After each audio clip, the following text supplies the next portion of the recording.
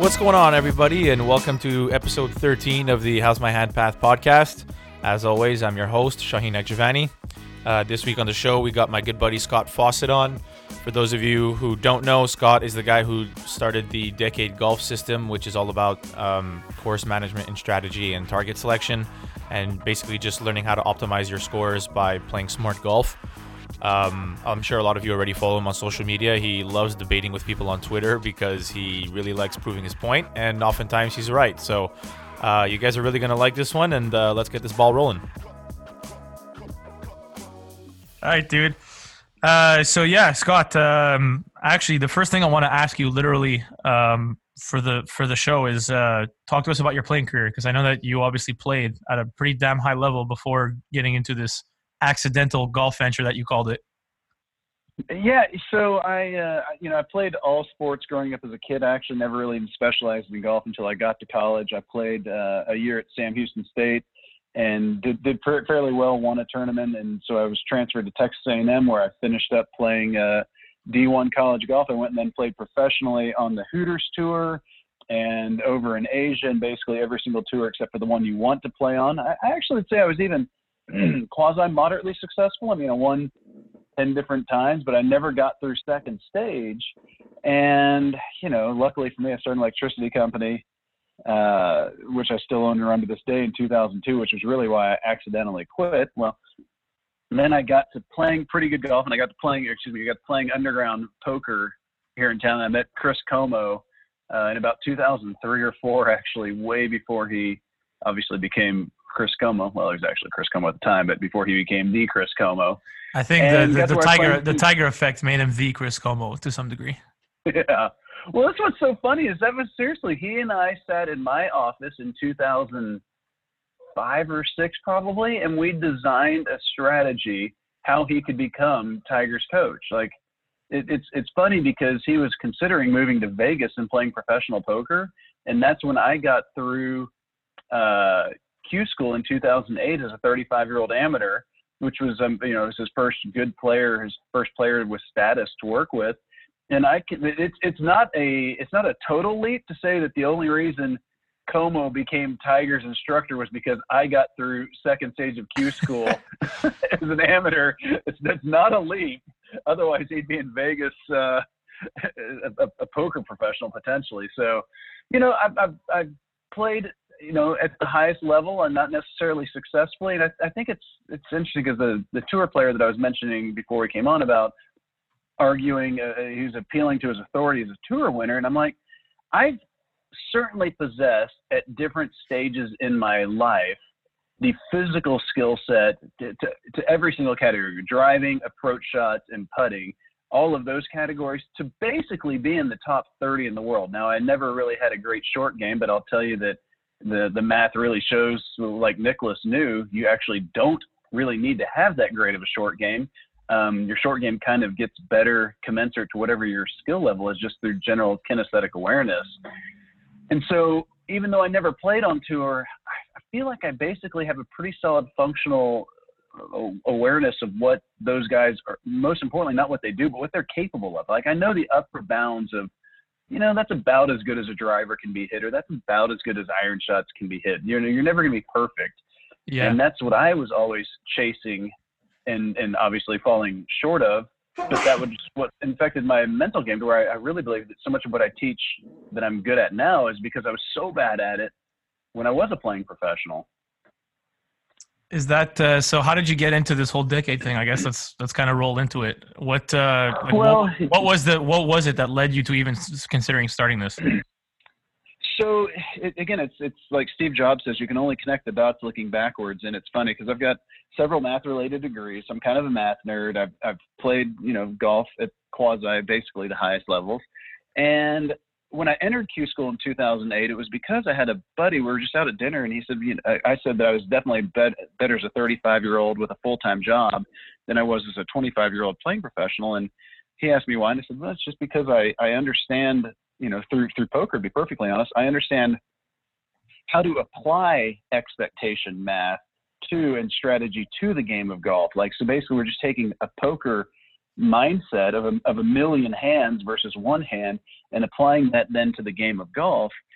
And so that was really where it first started, was just a general understanding of that idea that you can't be perfect. So we need to consider a range of possible outcomes from any given shot or target. And then I went back and played for a few years. And then that's about the time that Mark Brody's book, Every Shot Counts, was coming out, detailing the new strokes gained statistics in 2013, whenever I got my amateur status back for the second time. And so, I felt like I still had a couple years to really try to put some work into my game to try to win the U.S. Mid-Am to play in the Masters. That was the goal. And so I then wrote a bunch of Excel spreadsheets, because I have nothing better to do with my time apparently, and in essence solved course management. So that was really the genesis of taking it to like the next level of lunacy, essentially. And so once I completed all that work and it was time to use that for my own game in 2014, I had some nagging elbow injuries and got a cortisone shot, and the doctor paralyzed my right arm. And that's the whole reason actually that I was going to play in the Texas Am in 2014. But after I had that injury, I couldn't. So I caddied for Will Zalatoris, and, at the time he was just a 17-year-old high school punk. And caddy for him, and the guy winds up winning. I told him, if you'll just do everything I tell you to, you'll win. I didn't actually believe it, but lo and behold, he wins. And some coaches, some college coaches like, Alan Bratton, the Oklahoma State coach, who I've known all the way dating back to junior golf, and more importantly, Jason Enlow at SMU, they're like, you've got something here to teach. Once I then caddied for Will and he won the U.S. Junior, I also realized, wow, I'm definitely doing something here that is impacting the way his results are going. But almost as much as anything, listening to, especially at the U.S. Junior, where most of the kids that we were playing against had a caddy, listening to what these other junior golfers were talking about, the shot selection that they were about to try with their caddy. And I'm like, this is ridiculous. You have no chance of, yes, you might pull that shot off, but there's no chance you pull that shot off enough that it's, the mathematically correct play. And that's really where I started realizing. Essentially what you mean is like over time, it'll expose them on a shot where the odds don't end up in their favor. Yeah. I mean, it's like betting on green and roulette. Is it going to work out? Sure, every once in a while, but it certainly isn't going to work out enough that that's the play. I mean, obviously no play in roulette is mathematically positive, but if you've got one bet to make, like you have one golf shot to hit and one shot only. You're not going green, basically. You're not going green, yeah. And that's what these kids were going green, shot after shot. And I'm like, again, it was almost sad. It's funny, actually, because Will beat Davis Riley, who just won yesterday on the Korn Ferry Tour.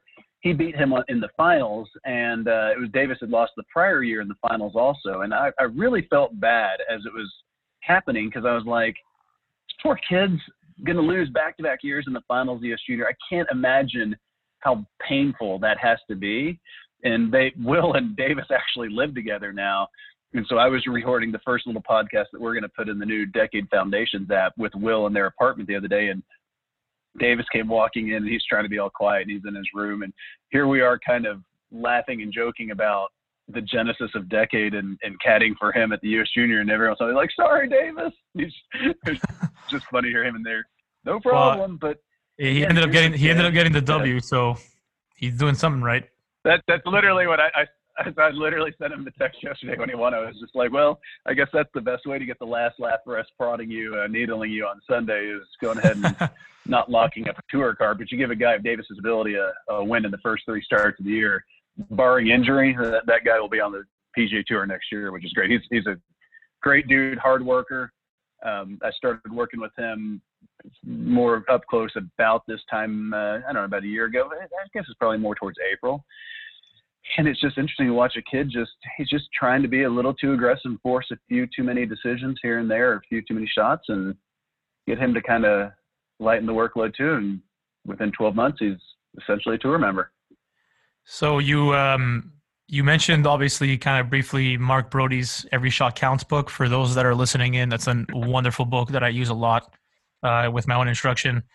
Have you spoken to Mark about the book before creating the system, or you just kind of read the book itself? Well, actually, what's interesting is I sent him an email, like just unsolicited, right around when I was going to caddy for Will at the US Junior, just saying, hey, I did something that, with your strokes gained stuff where I essentially applied it to shot patterns to solve strategy. Will's going to win the Texas Am watch. It'll be kind of fun. And he was like, wow. He sends me an email or after. He's like, wow, it actually worked. And so we have had a good friendship, for, I guess, almost 6 years now. Crazy as that is to say. Where again, it's math. It's interesting because people, David Ogren and Mark and I had lunch one time, and David's like, is there anything you guys disagree on? And I said, it's just math. You can't disagree on 2 + 2. But what I will say is, after I say that other tour player had an appeal to authority with his playing background, I do say all the time that anything that Mark and I materially, disagree is the wrong word, but we differ in our interpretation of the results. It's always because I am using my ability as a player to be like, I get it, the data says that, but that's really not what's possible. And so that's more of an unintentional result of week-to-week variance, which is why this week just happened to be better. But you can't go out and intentionally hit, a lower proximity with the same amount of greens of regulation week in, week out. There's just a more efficient way to do it than by going out and attacking flags. But I'm also using a lot of my ability as a player to kind of inform that decision, if you will. So how many shots have you analyzed? How many shots have you analyzed in coming up with a system? I would imagine it's literally millions. I mean, initially, so when I first created this system, I wrote a 500 million cells of Excel code that every cell had over 50 formulas in it, billions, because it's all theoretical modeling at that point. Yeah. What I did, because again, I have nothing better to do with my time, once Como got hired by Tiger, again, because I've caddied for Will when he won the Texas Am and US Junior in 2014. That's the August is when Como got hired by Tiger. And so that fall, I was able to get access to shot length from that relationship. And as a result, then I actually could just download not the shot length data of where Tiger hit every shot to, like the Excel spreadsheets, but the actual PDFs that show those shot tracker images of where the ball went to. And then I went by hand through just over 20,000 of his shots, like I say, again, by hand, plotting, okay, this shot was from 158, the pin was 4 yards from a bunker, 4 yards from the left edge, left was a bunker. His shot finished 20 feet right of the pin. I mean, I technically have no idea where he was, air quotes, aiming that shot. But when you look at 20,000 of them, a very clear pattern emerges. And essentially, I can't say he played with perfect decade strategy because I hadn't even come up with the acronym decade at that point. But basically, Tiger played pretty much mathematically perfect golf. And to do that just intuitively, not intuitively, to do that by learn, I don't think anything is intuition or innate. I think that everything in life is learned. You didn't fall out of the womb. Tiger didn't fall out of the womb knowing how to play perfect golf. Yeah. He's learned through trial and error how to make that actually work for him. So would you say that Tiger has obviously a huge influence on the system itself? He has no influence on the system whatsoever. The system is 100% based in math. Okay. He 100% validates it, though. Perfect. Okay, that's a good answer. I liked it. So I like that. But here's the follow up then. How close to, I guess, perfect math decade was Tiger in winning the Masters this last year? I mean, the final round is the most decade round of golf I've ever seen in my life. It's really interesting because, so a lot of what I talk about is I'm dogmatic about hitting it one shape. And I do, from my own experience, know that you can play, even hitting your irons only one direction. It can be done. I'm not that a +4 is tour quality anymore, but considering I don't play any golf, I'm not even a member at a country club, considering I've entered Q school and shot 11 under this last year as a joke, proves that it's not about being able to hit a bunch of different shots. And so Tiger, he did play, and with approach shots, he does work the ball, and it's hard. It doesn't impact him as much as with the driver with speed. He double crosses the vast majority of his misses. So I would say that he does not play very decade-y off the tee, but then into the greens. If you think about that final round last year, there was never this just fist pump Tiger Woods emotional outpouring because the round was so perfect. He hit it to a foot on 16 and on 7, and then he birdied the par 5s. Aside from that, he was just sitting in the middle of the green, two-putting all day and letting everybody else shoot themselves in the foot. And next thing you know, he's won the tournament, which is exactly what you heard Nicklaus talk about doing all the time. It's exactly what he did there. And it's just so interesting to look at a guy like Molinari, who's a reigning British Open champion at the time. He on 12 is firing at that pin. If there's any pin that even the lay just watching it on TV golfer knows that you don't attack, it's the back right pin on 12. At least he was like attacking it. Brooks was aiming at the middle of the green, and he even said that he kind of was hoping he pushed it over there by the pin. I'd rather you just fire it at it and at least aggressively swing at it than just hoping you flare it. Technically, hoping you flare it into the long right portion of your shot pattern. Like that just doesn't even exist. Yeah, like the flares are going to come high and spinny and short most often into the right for a righty. Yeah. I mean, and it's just so interesting to watch again a guy like Brooks basically make that mental error. And the flip side is Francisco makes a mental error of aiming at the pin, and then here comes Tiger along, just right between the two bunkers, 2 putts, moves on. Like, I hate saying it's that easy because it's not that easy. It's obviously really hard to do, but I do, the further I get into this, and even going out, I spent all last week in Phoenix watching a ton of different people play golf. I saw, by the way, not to cut you off, but I saw Jeff's photo of you being a total nerd on the 16th hole with your laptop out. He asked me the question. That was a setup. He asked me a question knowing I'd get out my laptop. Yeah, but really, I mean, it's just such an amazing place. But there are just a ton of people who are for sure better than the results would indicate. And not to throw, I won't mention the name because I don't want to throw the guy under the bus, but one of my players said that he made the turn and he was like, I was just kind of bored and I just kind of wanted to make something happen. So 10, the pin was on the dead back left, 4 yards from the back left. And he's out there 187. And he and his caddy, he's like, you know what? I'm sick of this. I'm just going to fire at one. And he tries to draw it. He tries to draw it to the back left pin and lands in the fringe and kicks down long left, makes double. And what's so funny is in having the conversation with him on the putting green, I'm like, did it ever really dawn on you that the exact shot you hit, if you had the correct decade target, should have been about 6 yards right of that pin, that you actually would have hit it to the foot with the shot you hit? It's like, nope. That's what's so funny about it is shot patterns are so big and they're so like random and chaotic. You can't aim 30 yards away from the pin and say this, but if you're aiming within, from 150 to 220 yards, if you're aiming anywhere within about 5 to 10 yards of the pin, you actually, because of variance within your pattern, you won't hit very many more close by aiming it directly at it versus aiming 15 or 20 feet away from it. And it's so hard to wrap your head around that, which again, like I said this summer, I had surgery a year ago on my neck so I could play some more golf. And I got to where I was playing a little bit this summer. At least I was hitting some balls and was having fun. I played the Texas Am and the U.S. Mid-Am and was having fun with it. Well, I wanted to play some more golf tournaments, so I entered Q School basically as a joke because I really wanted to play a 72-hole golf tournament. I've been teaching this stuff for a few years, but I haven't really got to implement it very often. I just wanted to go out and play an actual golf tournament where I cared about what I shot in medal play for 72 straight holes and see what it was like. And it's really, really, really hard to do. There's nobody on earth who believes more of what I teach than me, obviously.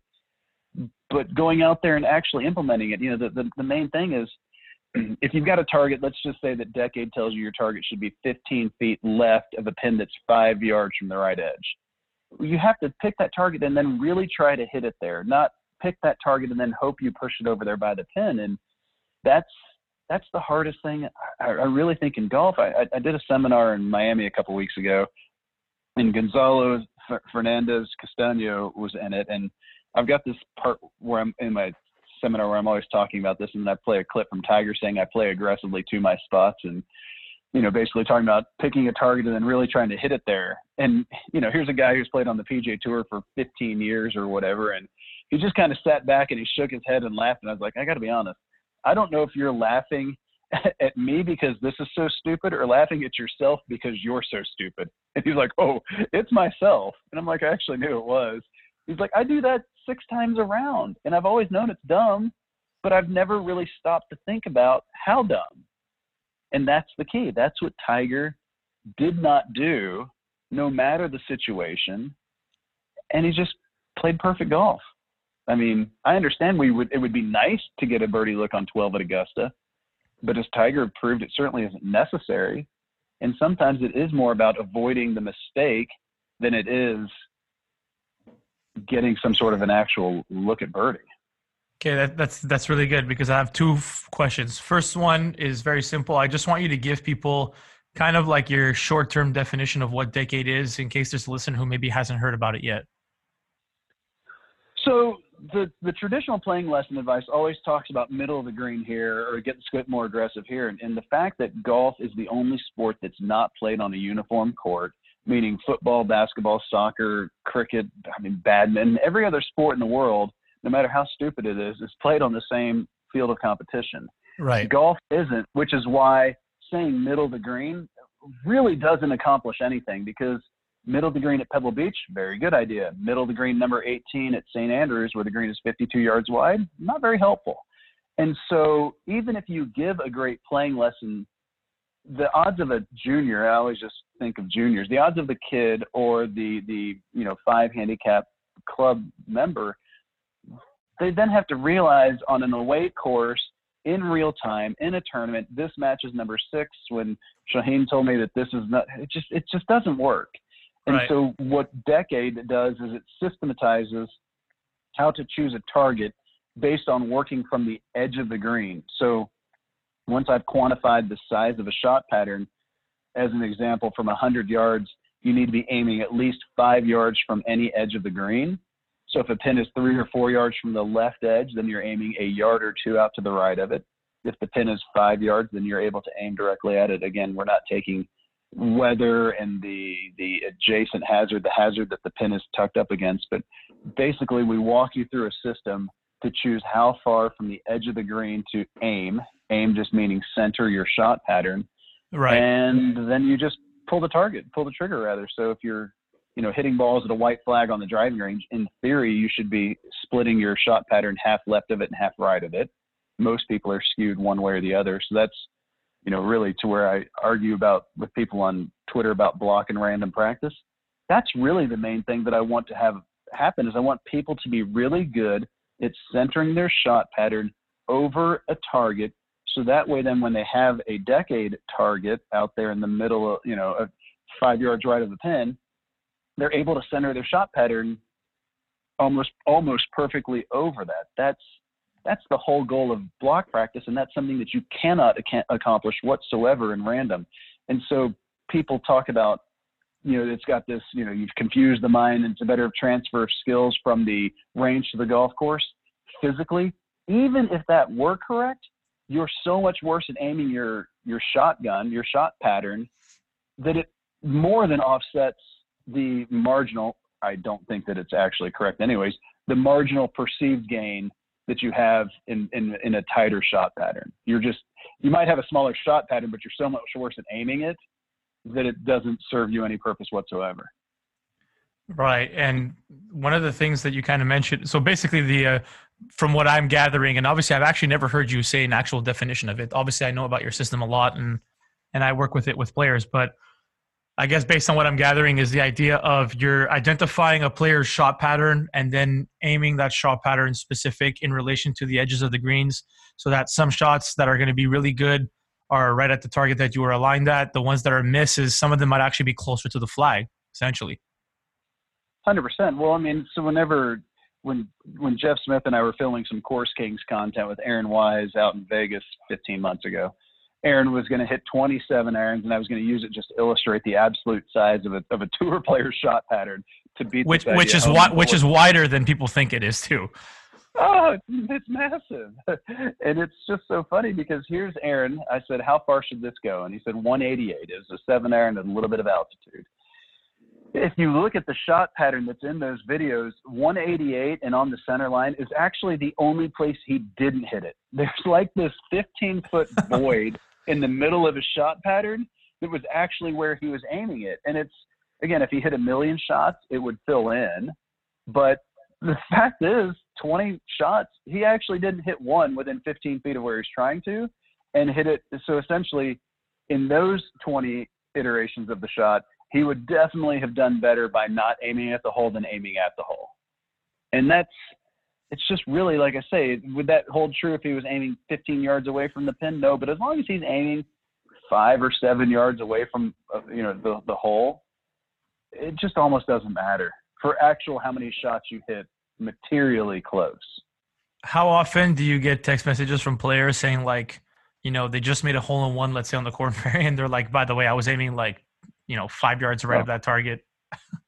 All the time. I mean, I really do get texts like that all the time. And it's hilarious because you'll catch people, I'm trying to find this for this video I'm making right now. I'm trying to find this image that I've got from Wyndham Clark using a piece of neon string that he had, instead of using an alignment rod, he had this neon string laid on the ground, and he was actually hitting balls right off of it. And it was pretty cool because, like, that's a great idea because now you're really training, seeing that line as much as anything. And it's just hilarious because he's not hitting it anywhere close to where he's actually trying to. And so many hole-in-ones really are from not aiming at it. And I was like, where was I going with that? One thing that I found while I was looking at that was Brooks Koepka from I can't remember which Players Championship it was. Might have been last year. I don't really remember, to be honest. But he shot 63 in the final round, and one of them was with a double eagle on 16. And it's just, he's in there explicitly like, yeah, I wasn't aiming at the pin. I was aiming 15 feet left of it.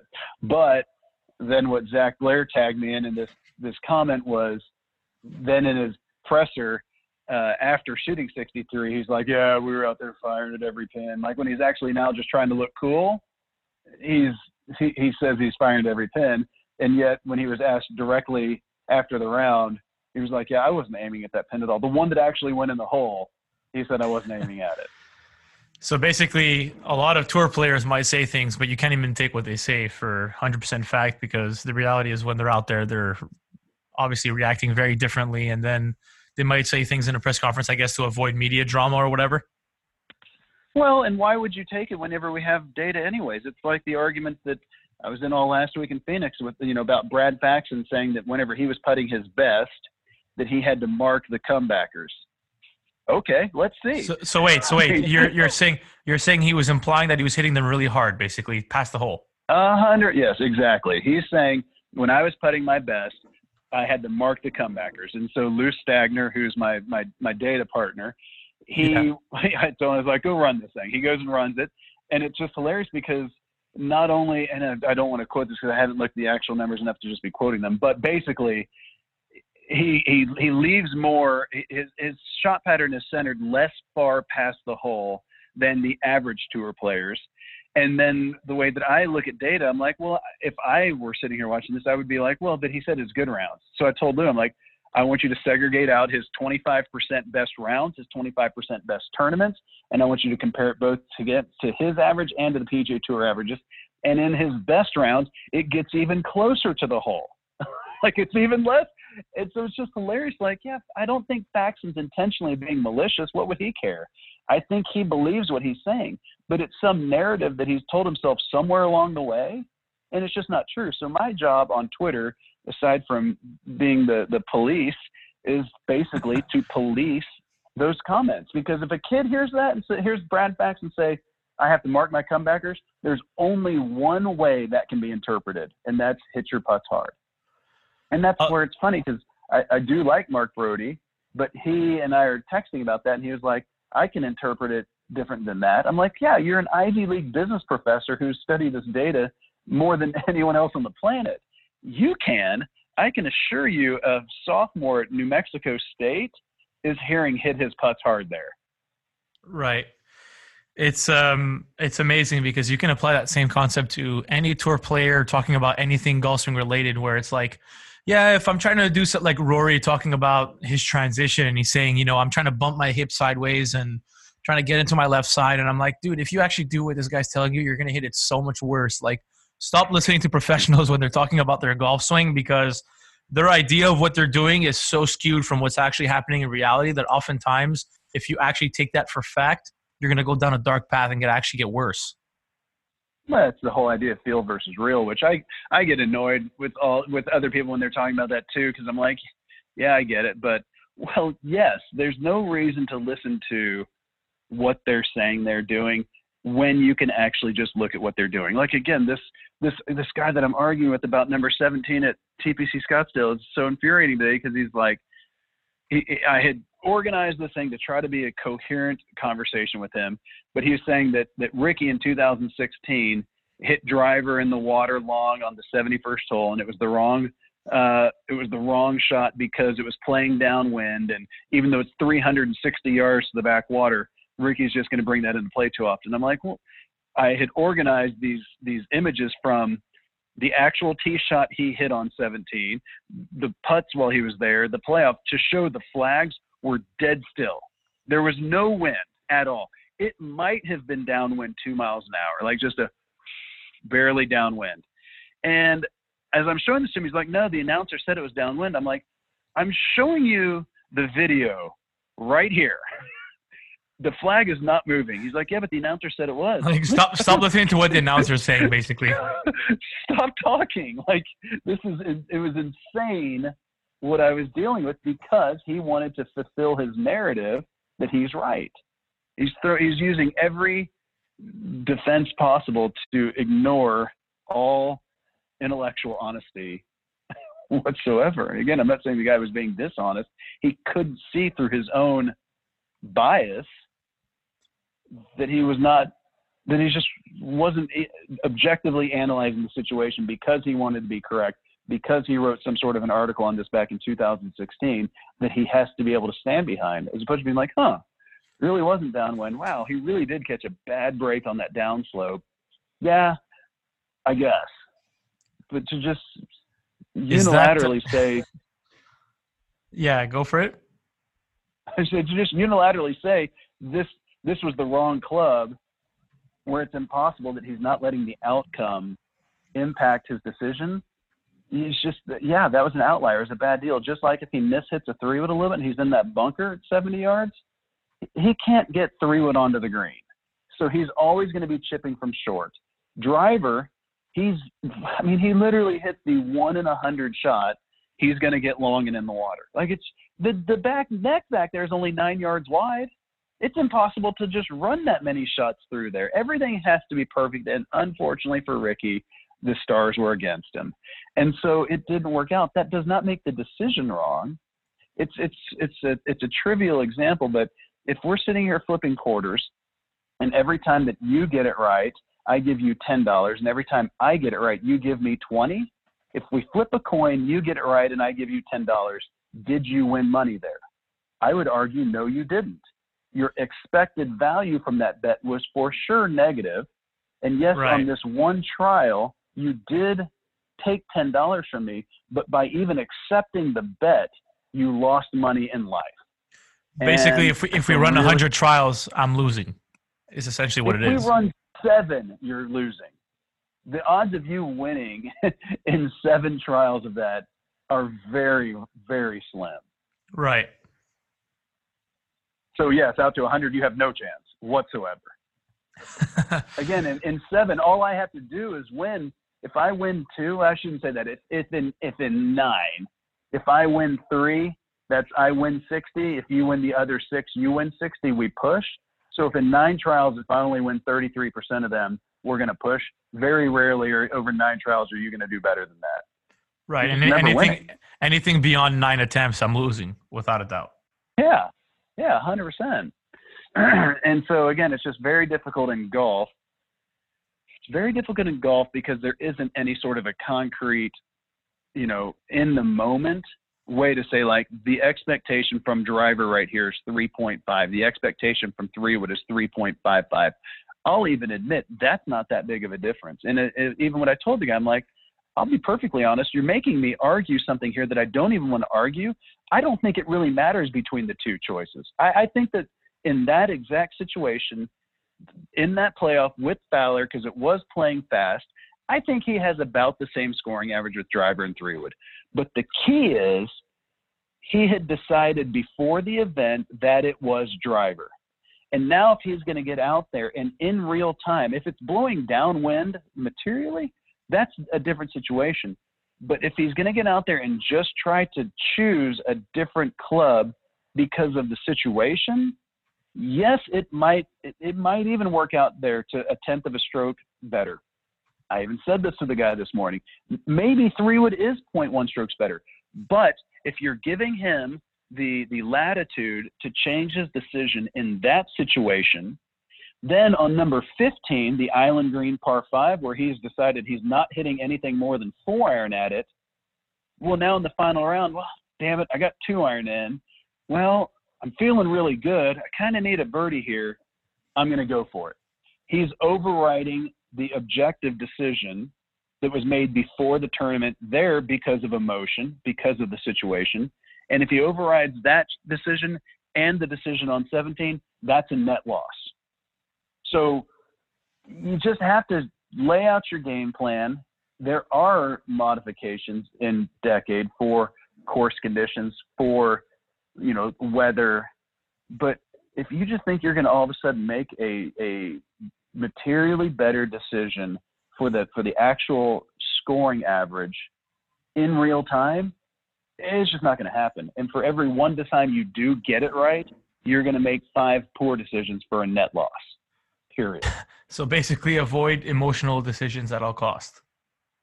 100%. I mean, that's, again, it's because even this, the guy was arguing with me about. Every decision in life is based in math. Like, again, period. That's not even something that can be decided. How else would you ever decide between two options unless you're deciding one option is better for you for whatever reason? It has a 51-49 edge in your head. Every decision is based in math. The trivial example is crossing a street. Anything less than 100%, you're probably going to wait until the car passes. So every decision is based in math.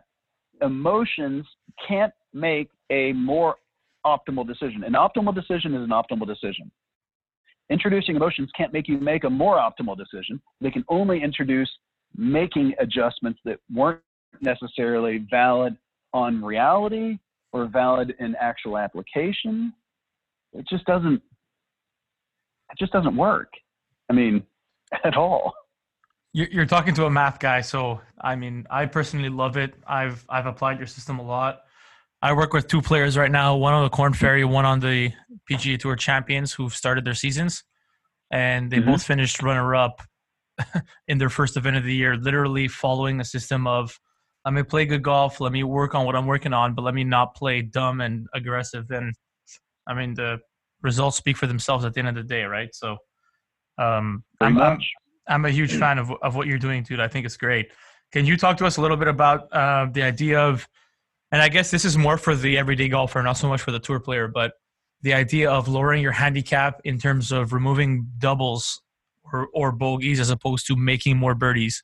Because I know there's a few graphics I've seen out there of, the 90 golfer versus the scratch golfer is not making that many more birdies. And people have this misconception of, like, I got to start firing at pins to get better. Well, so much of what I've taught over the last 6 years was initially based in math and then based in my ability as a player to kind of, deem what is and isn't doable, if you will. And so it's this whole idea that it's easier to intentionally not lose strokes than it is to intentionally gain strokes. It's easier to intentionally not make bogeys than it is to intentionally make birdies. You just have to trust that birdies will just be there. And so what you were talking about a second ago, because of our stats portal in the Decade app, I know that a 95 shooter averages only 1 birdie less per round than a 79 shooter. The other 15 shots are from bogey and higher avoidance. Okay, I just wait. Guy. I need to cut you off because I need to make this aware for everybody. Like, listen to what he's saying. He's saying that you are saving 16 strokes from shooting 95 to 79, and only one of those 16 strokes is a birdie. Meaning, you don't play dumb and you follow a system that is proven mathematically. You are going to save 15 shots by not making doubles and triples, aiming at poor targets. Well, that's how you're going to go from 95. That's where the 95 to 79 shooter is going to do it is by eliminating those just pedantic mistakes. I hit it in the trees. Well, I don't want to be in the trees. Well, you are. Well, I want to get out. Well, you better get out in one. And even for an 87 shooter, typically pitching it down there 30 or 50 yards short of the green, getting it onto the green, making a whole bunch of bogeys. Obviously, you're an 87 shooter because you don't have the greatest physical skill sets. Every once in a while, you're going to miss the green with that wedge or hit it on a three-putted or whatever. I get all that. That's all baked into the math. But it is far easier to do that than by trying to hit some sort of a crazy cut or draw up around the green. And that's where you hit the tree and leave it in the trees and now doubles the best you're doing. And you just don't have to make that mistake very often. The math is much cleaner for a shot out of bounds. If I hit a tee shot out of bounds, I am now re-teeing and I'm hitting my third shot. So if I hit it out of bounds 10% of the time and it's a two-shot penalty, basically every time I hit a tee shot, back to that same math that a coin flip is, every time that I hit a tee shot that has 10% of my shot pattern out of bounds, I'm taking a 0.2 penalty. Whether I actually hit it out of bounds or I hit it in the fairway, on my average score, I'm taking a 0.2 penalty. The same thing exists from the trees. If I hit a shot that I'm going to hit the trees 30% of the time on, and that's going to cost me a shot, every time I hit that shot, whether successful or not, for my average score, it costs me 0.3 strokes. And you just can't overcome that. And so you really need to be able to be getting it out of the trees basically every single time you're in there, because you just can't hit the trees 30% of the time and not have it be a total liability on your score. So in terms of sense? Yeah, of course. Yeah, of course. In terms of, I guess, avoiding the hazards, then what determines, I know you came up with a method in terms of the cone of dispersion and all that, but what is your method of choosing club selection off the tee? How do you go about it?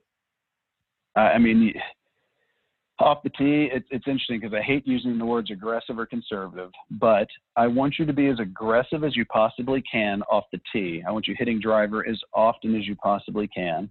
And this is where it's hard because approach shot strategy is somewhat generic, but tee shot strategy, if you hit it under 260, you should probably be hitting driver almost everywhere. And most people do. I mean, you know, if a hole's super tight, you'll get people that drop back to 3-wood, but really the key with the choice between driver and 3-wood, you only hit maybe 5 or 8% more of the fairways with 3-wood than you do with driver. Like the driver's got such great technology in it. You really hit a pretty consistent, I mean, again, relative to your handicap, consistent shape and trajectory with the driver versus what you do with the 3-wood. So really dropping back to 3-wood might help you on 5 to 8% of shots, but it makes 100% of your shots 30 or 40 yards longer. Well, dropping all the way back to 2.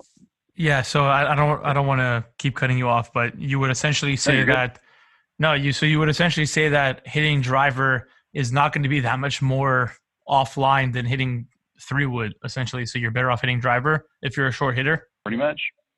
I mean, even if you're a long hitter, I just rarely try to get guys to hit 3-wood.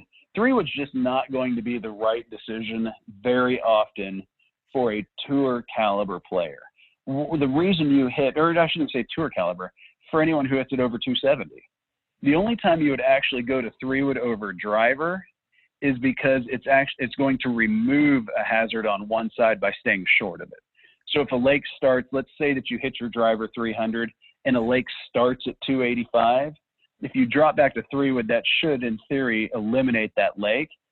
That would probably be okay. But if the lake if the hole's 460 and the lake is all the way along the left-hand side of the fairway, I mean, like number 18 in Houston on the PGA Tour, if anyone can picture it in their head, there's a lake along the entire left-hand side. Right. Dropping back to 3-wood versus driver accomplishes nothing. You're just making 100% of your shots 40 yards longer for a tour player. So hit driver. It's just a tight hit driver. Yeah. And then the flip side is if a hole is so tight that it really requires like a 2-iron, rarely are you going to have a 490-yard hole like 18 in Houston is that has a bunker right and a lake left. Like it just doesn't happen very often. That hole might be 420, 400, but you just very rarely, unless you're playing a Greg Norman course, going to have something that's just too tight for driver or 3-wood and has any length whatsoever. And so really architects are doing a pretty good job of holding your hand and trying to get you to make the right decision. The thing that I'll say is that just rarely is 3-wood that the right decision.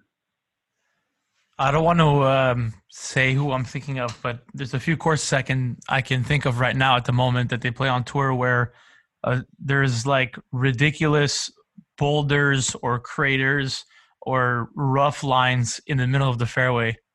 What are your thoughts on? You already know who I'm talking about, but like, what are your thoughts on Mayakoba? Sure. Let's say where there's like a massive hole in the middle of the fairway that's kind of ridiculous. You know, I think it's stupid. I mean, it's just, if a hazard can't be removed with skill, like I just don't see the point of it. So, yeah, but this is where it's actually interesting. It's I think a paradox where I would hate having one hole like that because way too much variance has been placed on it. But actually, if you had 4 holes like that in a 4-round event where you're hitting 16 tee shots like that, then you're actually removing variance, because if you play that hole correctly and just hit driver directly, and I shouldn't say the one with the hole because I actually don't even know what the caves penalty is. Is that just a hazard? I don't even know. I assume it's just a hazard, right? I think it's just like a giant bunker. Yeah, it's just a giant bunker that you have to punch out of. Yeah. You know, so that's an actual one-shot penalty. But like for bunkers, and this is the thing that's so hard, is like I was walking a practice round in Phoenix this week, and Zach Johnson is on the right of number 18. He's hit 3-wood off the tee, and I'm listening to him over there with his caddy talking about the decision of their versus driver. And I'm like, with Zach specifically, like, well, he's not the highest club head speed guy. He's pretty shallow. This thick winter rough is not good for him at all. Now that bunker, what he was saying specifically is like, you know, but that lip is dead. The lip is dead, and you're probably not going to be in it. Out of all the balls that are in that bunker, maybe 10, maybe 15% of them are actually basically screwed in that lip. Right. But other than that, it's just a fairway bunker shot that he's going to do better from the fairway bunker, especially considering it's 30 yards closer than he's going to do from the rough. And so here's a guy who's obviously one of the greatest players in the history of the game, but he still is having trouble coming up with, I mean, pretty basic. The logical fallacy he's making there is assuming he'll be in the lip. You probably won't be. But again, even just the math, the strictest of math, the strokes gain numbers, let me pull it out real quick here. A fairway bunker, 160 yards. The expected score is 3.28. He was back there 20 yards further and in the rough. 30 yards further and in the rough. The expected score from 190 in the rough on the PGA Tour is 3.37.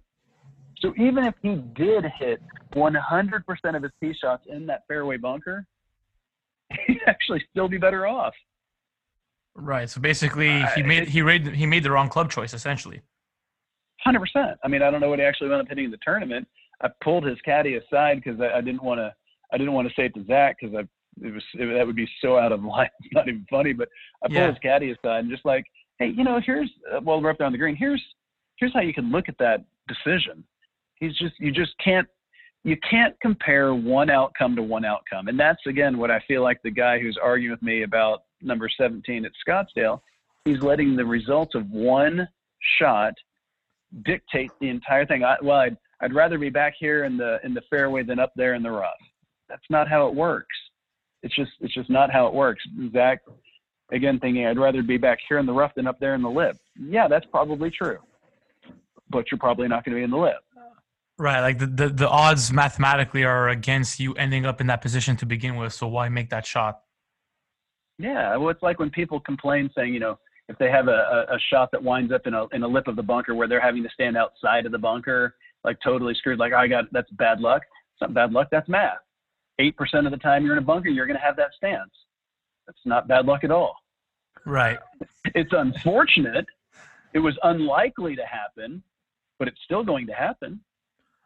All right, dude. You're obviously very confident in what you're talking about. So I want to put you on the spot just a little bit. Talk to us a little bit about the 10th at Riviera. What are your thoughts about that hole? You hit it up and around the green every single time, and you reassess where you're at. Again, the traditional thing is if the pin's in the back finger, you lay it up, and if it's up in the front bulb, you go for it. The reason that the math says that that's correct is because the players, when they get out of position to the back pin, so they hit it long, so they're back there by 11T, and the pin's in the back right, so from them coming back to it, it's over there to the far left. It's only 8 yards wide over there. Like it's dead, but it's not that hard to hit it onto the front bulb and then try to two-putt it from 50 feet, which you're only going to do, 70% of the time. Right. But where they screw themselves up is they get going back and forth over there. That's how they make double or triple. But if you lay it up over there to the left, unless you hit it the perfect distance, you're going to be coming across that, again, 8 yard wide back area. And if you're short of having the perfect angle to it, everything's running away from you.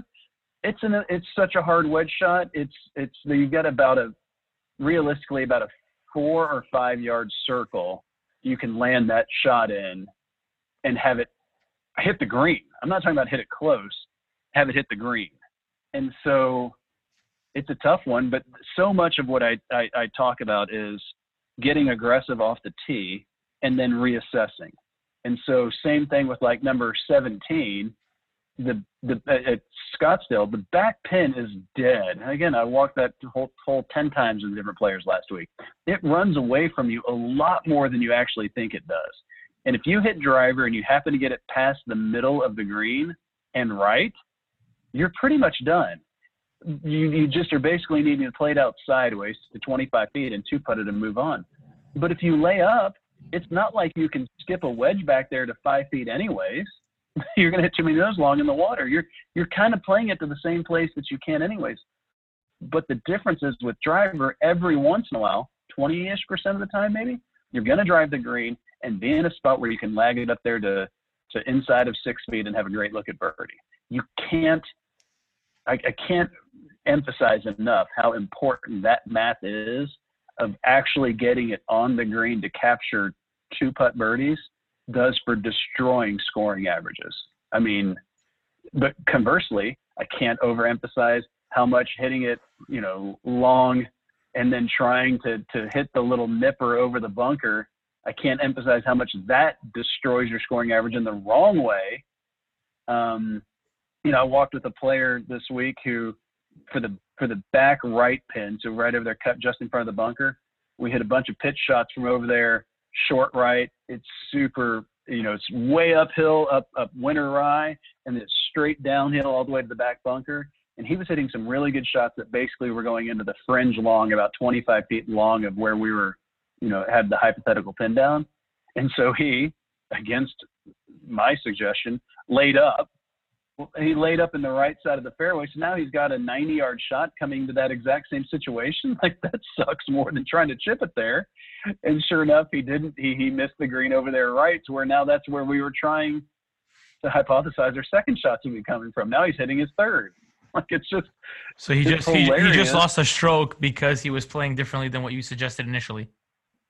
100%. I mean, it's just hilarious to watch, where it's like, yep, that's not going to work out. And there's so much loss aversion that they just can't get out of their own way sometimes. It's really interesting to watch. I would imagine, especially up close when you're experiencing it, that it's kind of a mind fuck of saying, like, look, the odds are totally in your favor to do this. Why would you go against it? Yeah. I mean, again, that's the whole reason I went out there, was to have these conversations with this player. I mean, he was a new player first time last week, and it's just so funny to follow along and be like, what are you doing? What are you doing here? Why did I go to Phoenix? But that's the point, is if these tour players are having that much trouble with it, think about your junior, your collegian, your club guy. I do believe there's a ton of guys on the mini tour and the Korn Ferry Tour that again, the guys on tour, for the most part, they're not idiots. They're really, really good at playing with pretty good strategy. Do they stray from it? Yes, they're not infallible. Actually, Tiger didn't. Tiger played pretty much perfect all the time. And it's just interesting to watch how hard it is to take a leap of faith and just give me 6 starts where you're just going to do it. What if it doesn't work out? It's not going to be ideal for you, probably. But what if it does? Okay, here's a good one for you. You kind of mentioned earlier in the podcast. Obviously, you don't think short game can gain you a bunch of shots. 2-part question. First of all, where do you think players gain the most shots on tour? So where do you think, based on the data that you've been analyzing, is the most valuable for tour players? And I guess to follow up on that, what do you think about players and their short game? Are they putting too much emphasis on it? Should they be putting less? I think that short games, for the most part, if you go up to a tour player, better's obviously always better. So yes, guys like Tiger, it's an amazing short game. Like, it's ridiculous. Guys like Brian Gay, Stricker, I mean, yes, better's better. But I do think the amount of time required to get it great, it's just so much that you would probably be better time spent with more long game practice for the vast majority of people. And then really just trusting, you know what, just my general kinesthetic awareness with a golf club in my hand, that actually is making my short game better. Again, this is a point that I know will make a lot of instructors' heads explode. And I'm not, I want to be very clear, I'm not arguing against practicing your short game. I'm just saying it's not the be all end all, because a lot of just week to week variance is what cleans up a lot of short game things to whether or not they had a 75% save rate for the week or a 25%. And so it is super important, but it's usually not time well spent. Now, if we have a bell curve of 100% of people, I do think 15% are just materially better. And I also think that just 15% are materially worse.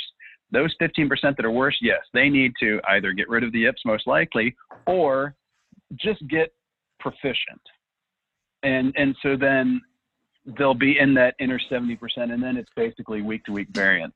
So you mean the first part? So you mean proficient enough to where they can just get the ball on the green and give themselves a chance, basically?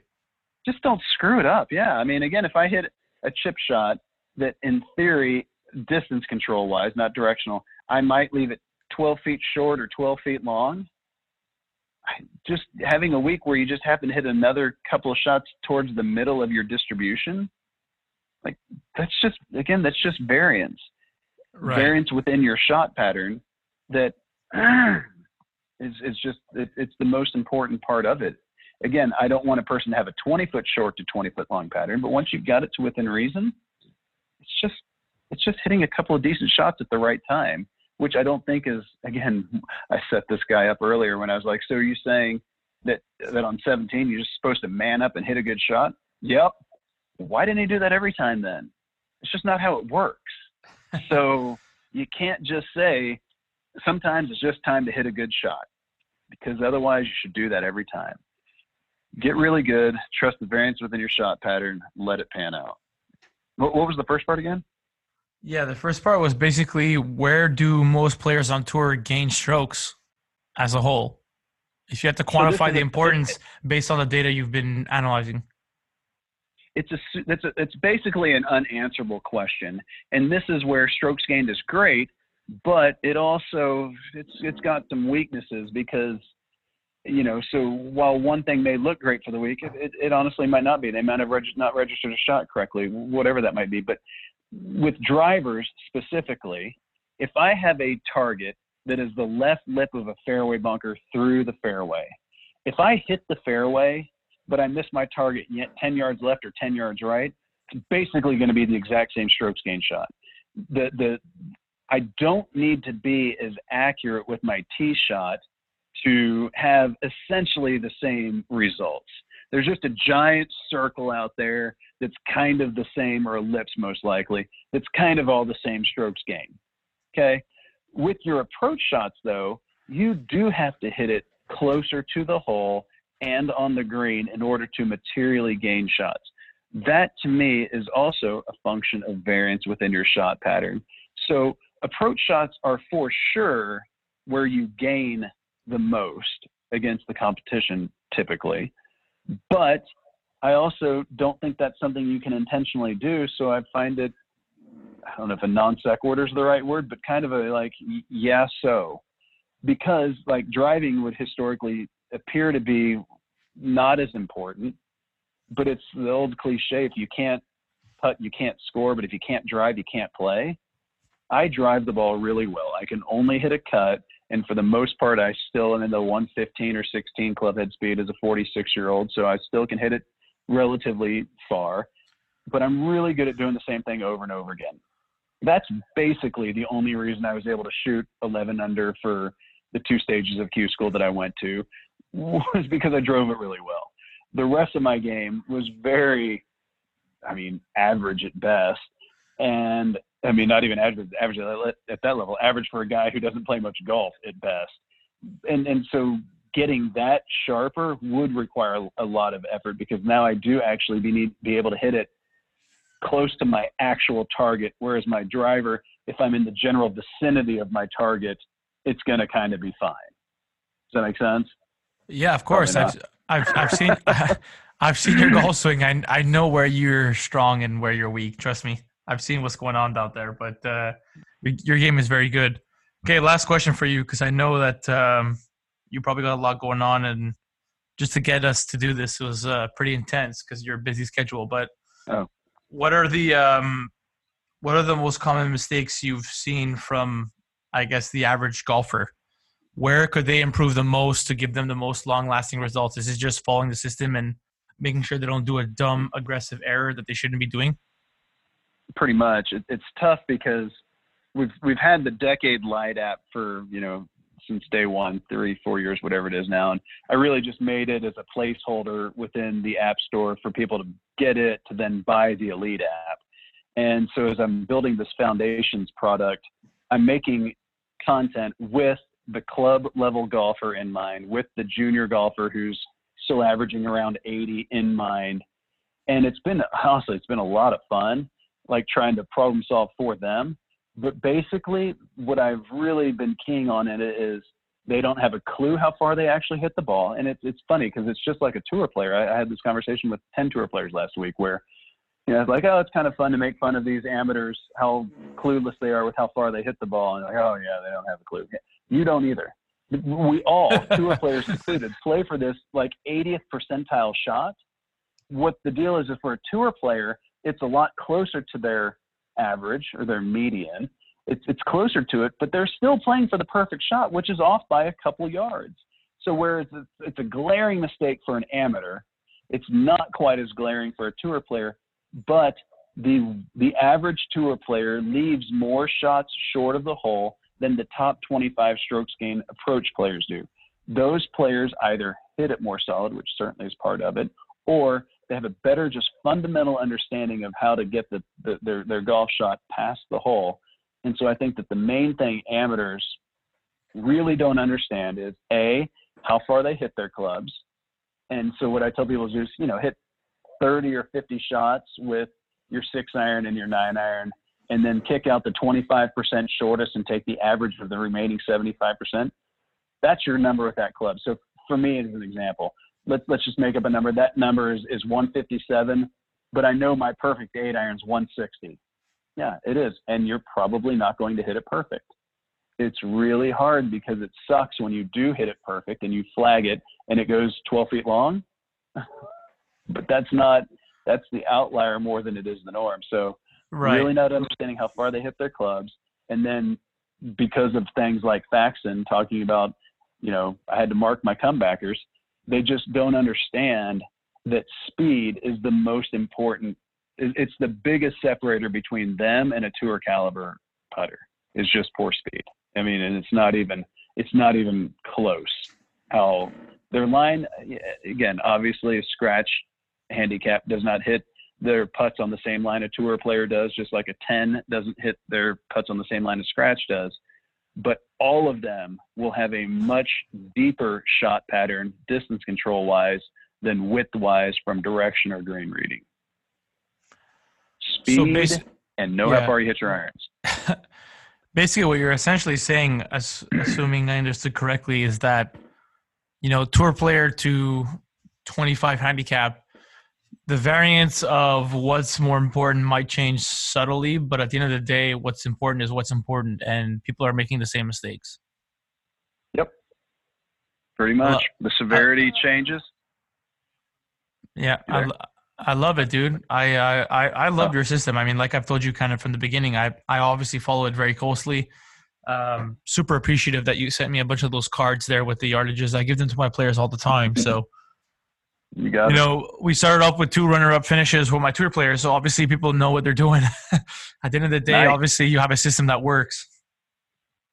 Well, again, these tour players, for the most part, for a tour player, a lot of them, it's just getting them to really recognize what they know is correct and then commit to it, as opposed to just saying, oh man, I never thought of that. Like most of them, I kind of get it, but dang it, I hate trying to adhere to it, because then it doesn't let me just shoot from the hip. And that's, just harder to do. And so getting guys to just be patient and commit and disciplined. And again, trust. Like, I understand the week of the Masters, I get it. You want to win. Probably not going to. The only way you're going to is by setting up the dominoes, as many of them in your favor as you can, and then letting variance play out and accepting you've got a 2 or a 3% win rate for the vast majority of tour players. I mean, odds are you're not going to win. And just so often is not getting in your own way is a key. Like, I hate saying it because, Francisco Molinari, he got in his own way at the Masters. There's just no ifs, ands, or buts about it. And that's unfortunate because he's a super great dude and just didn't let it happen. Well, dude, I appreciate you coming on. I know you're a busy guy, so I'll let you. You got it. No worries. Go take care of whatever you got to do this week, but keep doing what you're doing, man. You're changing a lot of minds. I think that you're slowly starting to convince the golf industry about not just necessarily the mathematics, but just in terms of understanding how math plays a part in percentages and club selection and all that. So I love it. You got it, buddy. Thank you for your time. Thanks, my man. I'll be talking to you soon, buddy. All right. Take care. So I hope you guys enjoyed the show. Scott loves to talk, so it's always fun for me when you can get someone to open up and really express their opinion in a way that is backed up with data. So that's what Scott is all about. A lot of mathematics involved with the system, but I obviously love that. So I hope you guys liked it. Just a quick reminder for everybody, next week is actually going to be our monthly mailbag episode, so we'll be answering your questions that you guys are going to send in. So stay tuned for that one. So that's going to be fun. And, be sure to check us out on social media. So Twitter, Instagram, the works. We're all over the place at Shkeen Golf, which is my own personal handle, SHKEEN Golf, or our Academy's page, which is basically my last name, Golf. So Nak Giovanni Golf. And we're always posting giveaways and stuff. So, stay tuned for next week. It's going to be a fun one.